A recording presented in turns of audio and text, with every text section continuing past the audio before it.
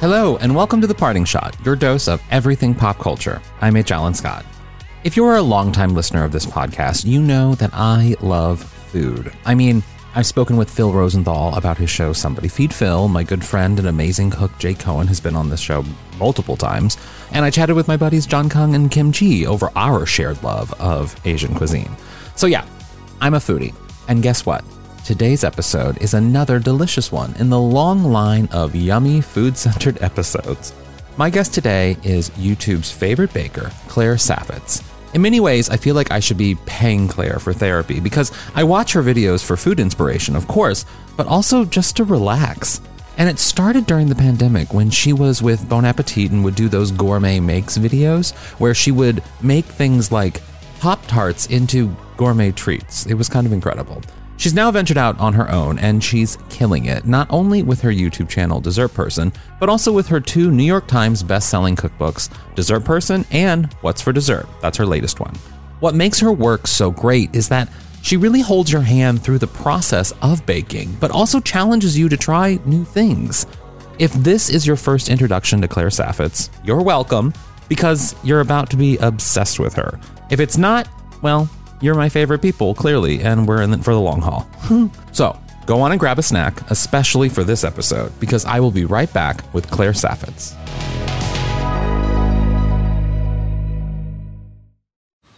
Man, that sunset is gorgeous. Grill, patio, sunset. Hard to get better than that. Unless you're browsing Carvana's inventory while you soak it all in. Oh, burger time.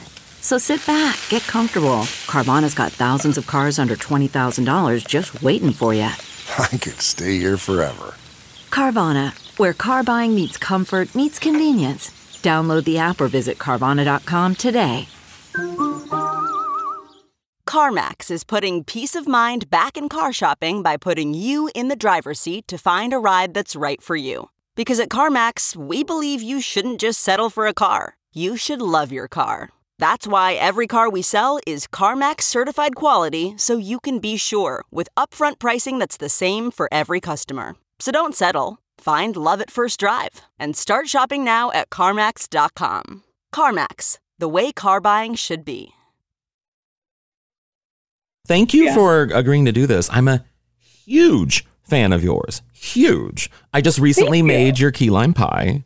A couple weeks ago. How'd it turn out? It turned out wonderful. My boyfriend is obsessed with key lime pie. I was never really a huge fan of key lime pie, but I was like, I'll give it a shot. Delicious. Good. Oh, I'm so glad to hear that. Well, thank you. Yeah, I've been following. My boyfriend was originally the one who turned me on to you because he's obsessed with YouTube and I am not as obsessed with YouTube. And this was, back in the day, like this was a couple years ago. And then now that you're doing your own channel and everything. When you were a kid, did you foresee yourself as like the internet's baker? Because you kind of have become that.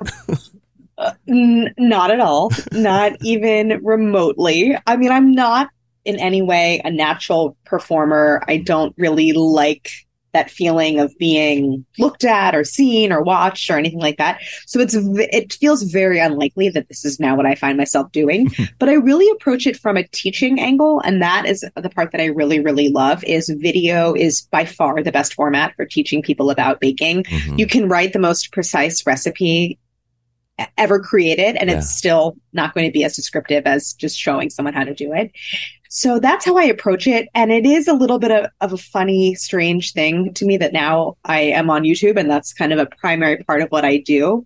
So when people ask me, what do you do? I say it jokingly, but it's still true. It's like, oh, I'm a YouTuber, I guess. So it's funny to me, but I've really found this place, I think, and the community around it is so positive and people just love the kind of, I think the kind of handholding a little bit that goes along with it. I try to really demystify the process and make it less scary for people. So I love that I get to do that. It is a little bit funny to me that I'm on the internet a lot. Well, that's the thing. You're so much more than just a YouTuber because you're right. There is a teaching element. Like when I was doing the key lime pie recipe, for example, I remember I had, your video on my television, but then I also had it on my phone because I was in the kitchen coming back and forth, like doing and like pressing pause and then rewinding back to. So I had the recipe on my phone, a screenshot of the recipe on my phone, watching you on my television doing it. So I mean, it was like a multi-platform thing. And I mean, yes, I'm giving you like all these views because I need it while I'm cooking, while I'm doing it, you know? I have heard from people that they bake with the videos. And there's one in particular that I hear about a lot is I did this video with New York Times. I have a series that I do with them on their YouTube channel. And I always to accompany the recipes. There's a croissant recipe. And I've heard from so many people that they started and stopped that video about 150 times during the making of it because they're trying to do it along with. And that's the whole point is it's like it is such a visual medium, and baking and cooking in general, it's multisensory. It uses all of your senses, obviously taste, but smell and sight and touch, but visual is huge. So I love that people use the video and bake along with them. And then some people just watch them because there's a sense of kind of stress relief or something soothing about them, which I also love. But the point is that it's entertainment, but it's also very practical information. Yeah. I mean, I had that you had a recent video for the New York Times thing that you do about macaroons. And literally, as I was watching it, I was like, I'm never doing this. I can't do this. I'm never doing this. I'm not even like equipped to have a kitchen to do this, but it's so soothing to watch. That particular series is called Try This at Home, and it is geared toward more project type baking. So I fully expect that over 90% of people who are watching this are like, I'm never going to do that. And that's fine. Yeah. I still think it's interesting to see what the process looks like. But there are that sort of passionate group of people who love a project, love to spend, a Sunday in the kitchen or something. So it's really for them. And I get that all the time. Like, why would I make this? I'm like, you don't have to make this. Like, go, I did a baguette recipe and it's the same thing. It's like, go buy a baguette for a couple bucks and don't try this. But if you love that exploration and that being in the kitchen and that kind of thing, then it's for you. But yes, it's certainly not, that particular series is not for everyone. Yeah. It was intimidating. There was a moment where I was like, well, this is just fun to watch, but I'm intimidated by this. Well, I have both of your cookbooks, obviously, and day one publication, always get them. And I wonder, like, I mean, I'm good friends with Jake Cohen, who also is an internet cook in a way. And I am obsessed with the development of recipes and how you choose the recipes to include. Like, how do you approach, it just seems so overwhelming and such a long process to do a cookbook. I mean, in any capacity, like how do you choose what to do and how long does it take you to develop a recipe? Definitely. First of all, thank you. I'm so glad you have the books. I love hearing that. A cookbook is like an ultra marathon. It is such a long process and it requires quite a bit of stamina. I think because you are just day in and day out testing recipes and developing. And I think a baking book in particular is even goes a layer deeper and is more intensive because it's not just, and I don't mean to be dismissive of like salads, like salads are still recipes that need developing, but it's not like a salad recipe where there's like no cooking involved and you're just kind of assembling and you can test it quickly and you can test multiple versions or tweaks in rapid succession. With baking, you have to wait for it to bake and then wait for it to cool and then kind of troubleshoot and then try again. So that it just takes longer, I think, to develop a lot of those types of recipes. So it is difficult. I'm grateful that I had a background already in food media. So I had a really clear sense of the development process. I had a lot of experience with that. But putting together a book is really different than working on recipes for a monthly food magazine, because you're looking at the whole thing in its entirety. You're looking at the balance of recipes. You're looking at seasonality. You're looking at difficulty level, and you're trying to make sure that book has something for everyone in a sense.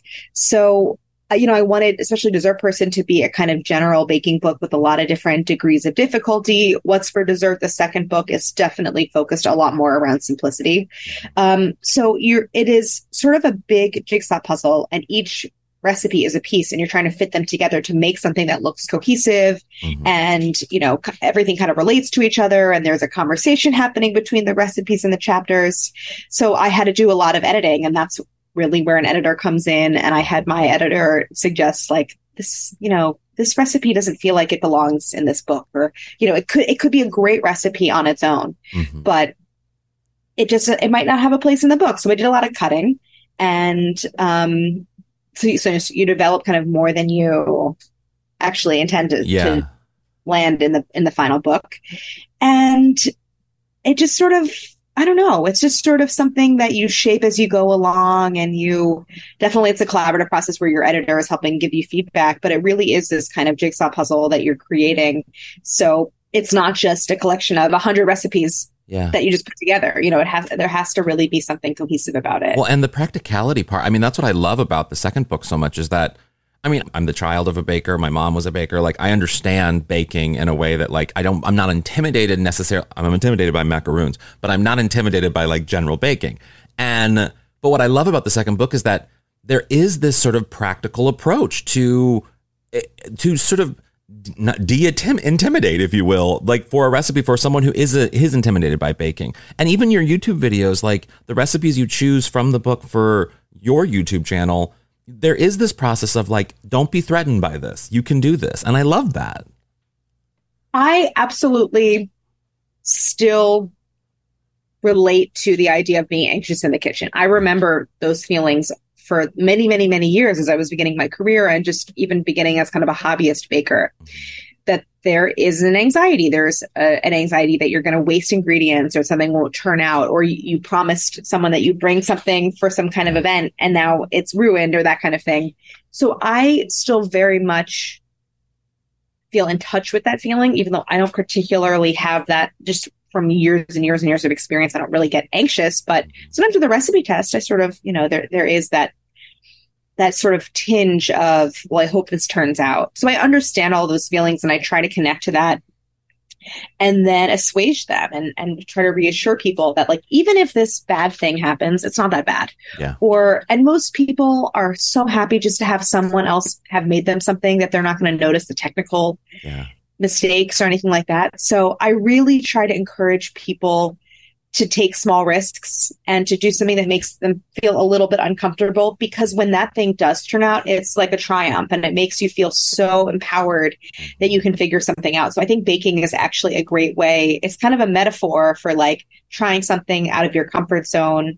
And when that thing works, you just feel it's really a confidence boost. So I try to help people feel more confident in the kitchen by reassuring them, and not just giving a straightforward set of steps for a recipe, but saying like, well, if this happens, then don't worry, but this, you can fix it this way, or, giving those little road signs along the route to sort of give, slow down here, or be careful, or that kind of thing, because I feel like I've gained a lot of knowledge. I've made tons of mistakes. I've had a lot of recipes not turn out. And I know it's a cliche, and I always say this, you learn so much more from the mistakes than from the successes. So I'm like, I've made the mistakes, so you don't have to. So that's really how I look at my role, is like, I'm here to kind of be your guide, and to hopefully be a comfort and a reassuring presence. That's something that's so, I mean, my mom always told me, I remember when I first started, I moved out of the house and I was sort of baking on my own, and I would stress because I couldn't, like with cooking regular food, like savory food, you can kind of taste test along the way. But with baking, it's difficult to taste test, because then when you finish the cake, you don't want to, and you have to take it to a party or give it to someone, you don't want to cut it open and taste it. So you're like, is it good? And my mom was always like, there's sugar in it. Everyone's going to love it. Like, like, don't worry about that. Like, it's going to be, if you follow the recipe and there's sugar in it, you're good. I 100% agree with her. I think that that's right. I know this feeling of like, well, I hope it's good. And I think also that comes from partly a place of exploration, because you want to try so many new recipes. But it's a really good thing, I think, to kind of build up a library or repertoire of recipes that you can make that are like your go-to. I know this is I know this is going to be a win for everyone when I bring it. And so, but you build that by testing new recipes all the time. One great thing about layer cakes is I always level the layers so I can taste them. That's good so you can taste the point. scraps. Yeah. So it's like a little tip, and like you just take a little bit of the frosting. So you look like you're presenting this whole cake, but it's like you have basically the equivalent of an entire slice at home because you've leveled the layers, even if they're already flat. So good little tip there. I love I'm that. curious, was your mom, did she have a bakery or bake She professionally? worked or in a was it- bakery. She worked in a bakery, and then at home she would always bake. And I remember when I was a kid, my mom loved baking like birthday cakes and everything, but because she always baked, I was like, I want the Costco cake. I don't want, or in our town, Sam's cake, the Sam's Club cake. Like, I want that. I don't want your cake today. The homemade. Yeah. Right. Yeah. Oh my gosh, that's so funny. Yes, I understand that. But I love that. I love that you have, I do think that there is a kind of innate knowledge and comfort that you'll have with baking. Like my mom was not a professional baker, but baked all the time at home. And so I do feel like that exposure helped orient me toward it in a way that like I just wasn't that fearful of it. It just sort of wasn't too mysterious when I started. Yeah, there's something great about it. There's an excitement that it like, if it's instilled in you, you get excited about all the new things you can do. There is one thing though, like for me, the thing that I suck at baking is cookies. Like I don't know why cookies are one of those things that I just screw up all the time. Cakes, pies, perfect at. Bread even, great at. I make a great challah, but I can't do cookies. So is there any type of baked good that you just hate, you're just not good at, you don't like doing? And which one is your favorite? Such a good question. I don't do a lot of fine decorating work, generally, whether it's like royal icing on a sugar cookie or buttercream flowers on a cake. It's just kind of not my thing because I like to lean, even though I will make recipes that have something elaborate or they're very technical or there's a lot of components. When it comes to presentation, I like things to look like it hasn't been touched a million times or that it's not so fussy. To me, it's like, even if you're going to put a lot of effort into it, I don't want it to look like I put a lot of effort into it. I want to present it and sort of have it be like, oh, look at this beautiful cake that I made that has this kind of perfectly imperfect, frosting swirls. Yeah. So it's just not something that I think I would ever really do. And as a result, I'm not very good at it when I do attempt anything remotely like that. So that's definitely one. I'm just not into like decorating detail at all. I'd rather like put a couple flowers, like, real flowers on a cake than do some kind of just really, luster dust and like, stuff like that. So that's kind of one. There's definitely other types of pastry where I feel like I could use some more experience. There's certain types of breads that I'd love to really dive into, a lot of like enriched yeasted things. The whole sourdough realm, I think there's just so much to explore and to learn.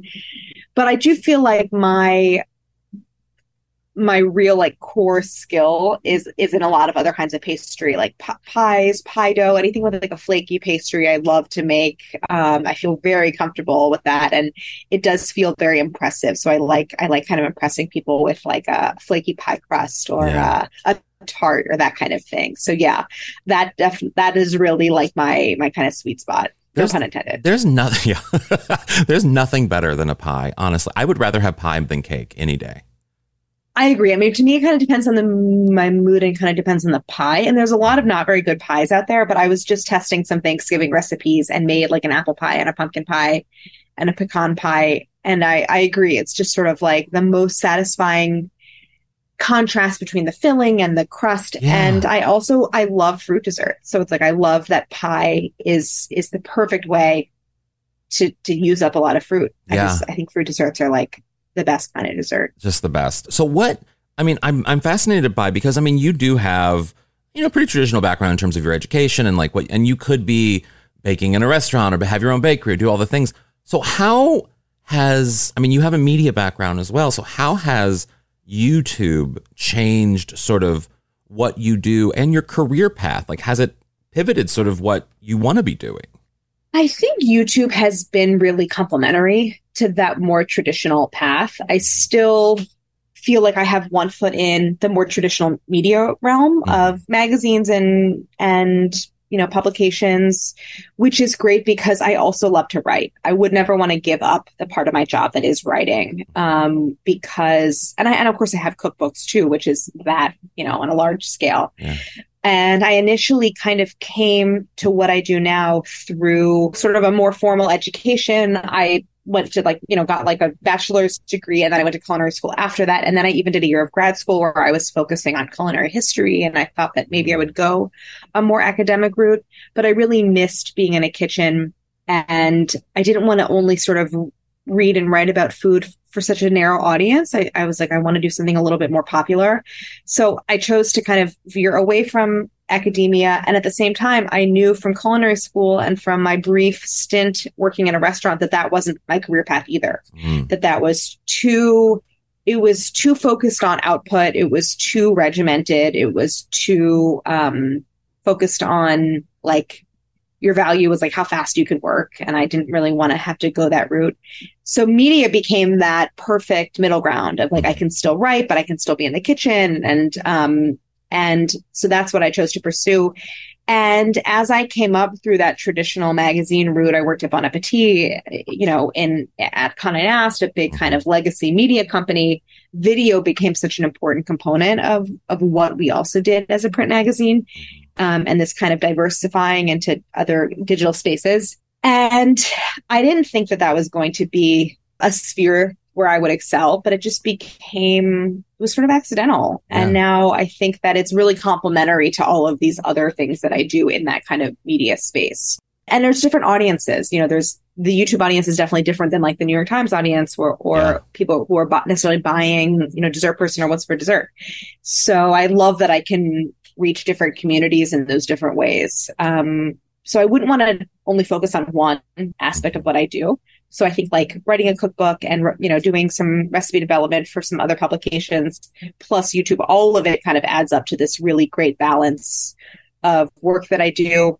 And from a practical standpoint, it's fun to make the YouTube videos. I really love spending time with my two YouTube collaborators, Cal and Vinny, who's like been working with for so long. And like, we have a good time. I call it Camp YouTube because we're like all spending all day together in these like very sort of concentrated blocks of time. Yeah. So from my own time management standpoint, I like doing a mix because I love being in the kitchen by myself developing, but then I love to have these more kind of collaborative experiences. Definitely. Yeah, no, it's so, when you're on YouTube, I have so many friends who are on YouTube, and one of the things that like, I'm sure you get a lot then is you get, especially because you're a service YouTube person. So it's, you're delivering a product in a way, and you must get stopped with questions from people about baking. And I wanted to know, what's like maybe not the most annoying question, but the question you're like, do you Google?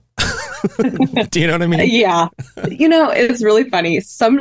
On more than one occasion, on probably a handful of occasions, I have looked at comments or my DMs, like on Instagram, that have said like, Claire, I have a question. I'm in the aisle of the grocery store. Which kind of chocolate should I buy? And I'm just sort of like, I am not like a hotline of for baking. You're the Butterball hotline.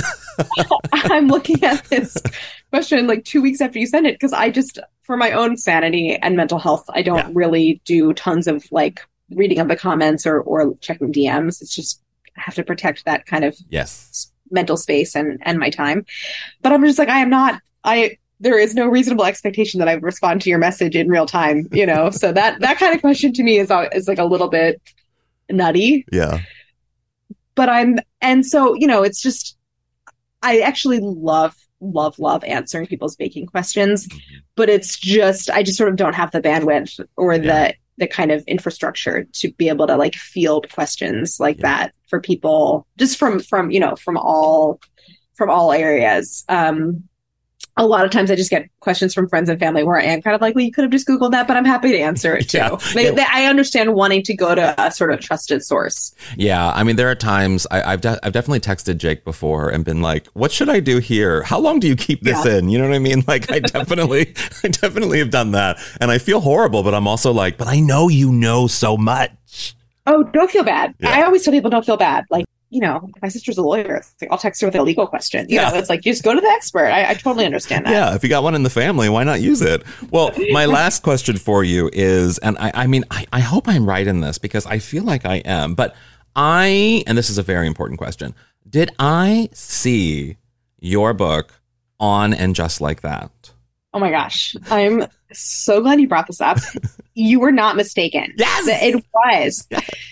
Okay, so I have not been watching And Just Like That because I had like an issues with downloading Max, and where I was, it was just like, I couldn't watch it. But I did get a heads up from the producers of the show. They asked permission to include a shot of the book in one of the episodes. And I had very little information about it, but I was also told, like, please do not talk about this to anyone. Yeah. And I didn't know when it was going to come out.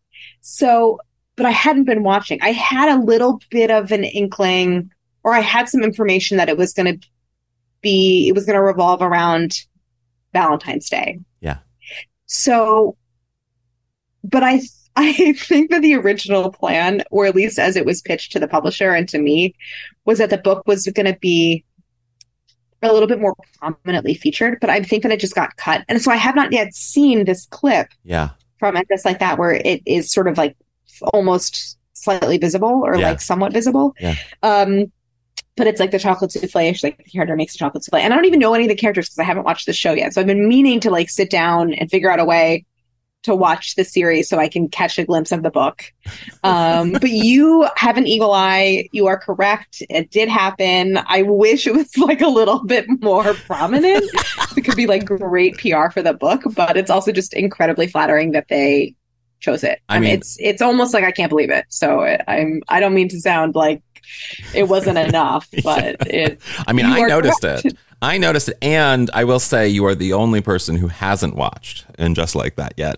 I know. You know what, though? I feel like I have consumed so much content around it on social media that I feel very well informed about it, but I do want to watch it. I think from what I hear from people is it's just kind of like you just kind of can't stop watching it. Even if there's parts of it that like don't ring true or you wish were different, people just they can't help themselves. I've always described this season, and you'll love this because it's a pastry, sort of, as like a Pop-Tart. You know what I mean? Like, to me, watching And Just Like That is a Pop-Tart. There's no nutritional value to me wanting to eat that Pop-Tart, but I'm not like unsatisfied afterwards after eating it, but I never needed it in the first place either. To me, that's kind of And Just Like That, and I'll never stop eating Pop-Tarts. You know what, though? That's what I want my television to be. I want it to be empty calories. Yes. In a metaphorical sense. Yes. You know, like I'm definitely here for that. So it is high on my list of next shows to start. I love that. Well, thank you so much for taking the time with chatting with me today. I really appreciate it. Oh my gosh, what a pleasure. Thank you so much for having me. Hungry yet? I'm about to make some brownies. I've been craving some brownies. Wish me luck. And let me know what you'll be making. I'm H. Alan Scott on everything, and I love food pictures and videos. And leave a little rating and review wherever you're listening to this episode. It really does help. For the latest news and podcasts, go to Newsweek.com and follow Newsweek on all the social platforms. And subscribe to my newsletter while you're there. It's called For the Culture. It comes out every Tuesday and Thursday. Until then, watch something fun and have a great day. Actually, eat something fun today.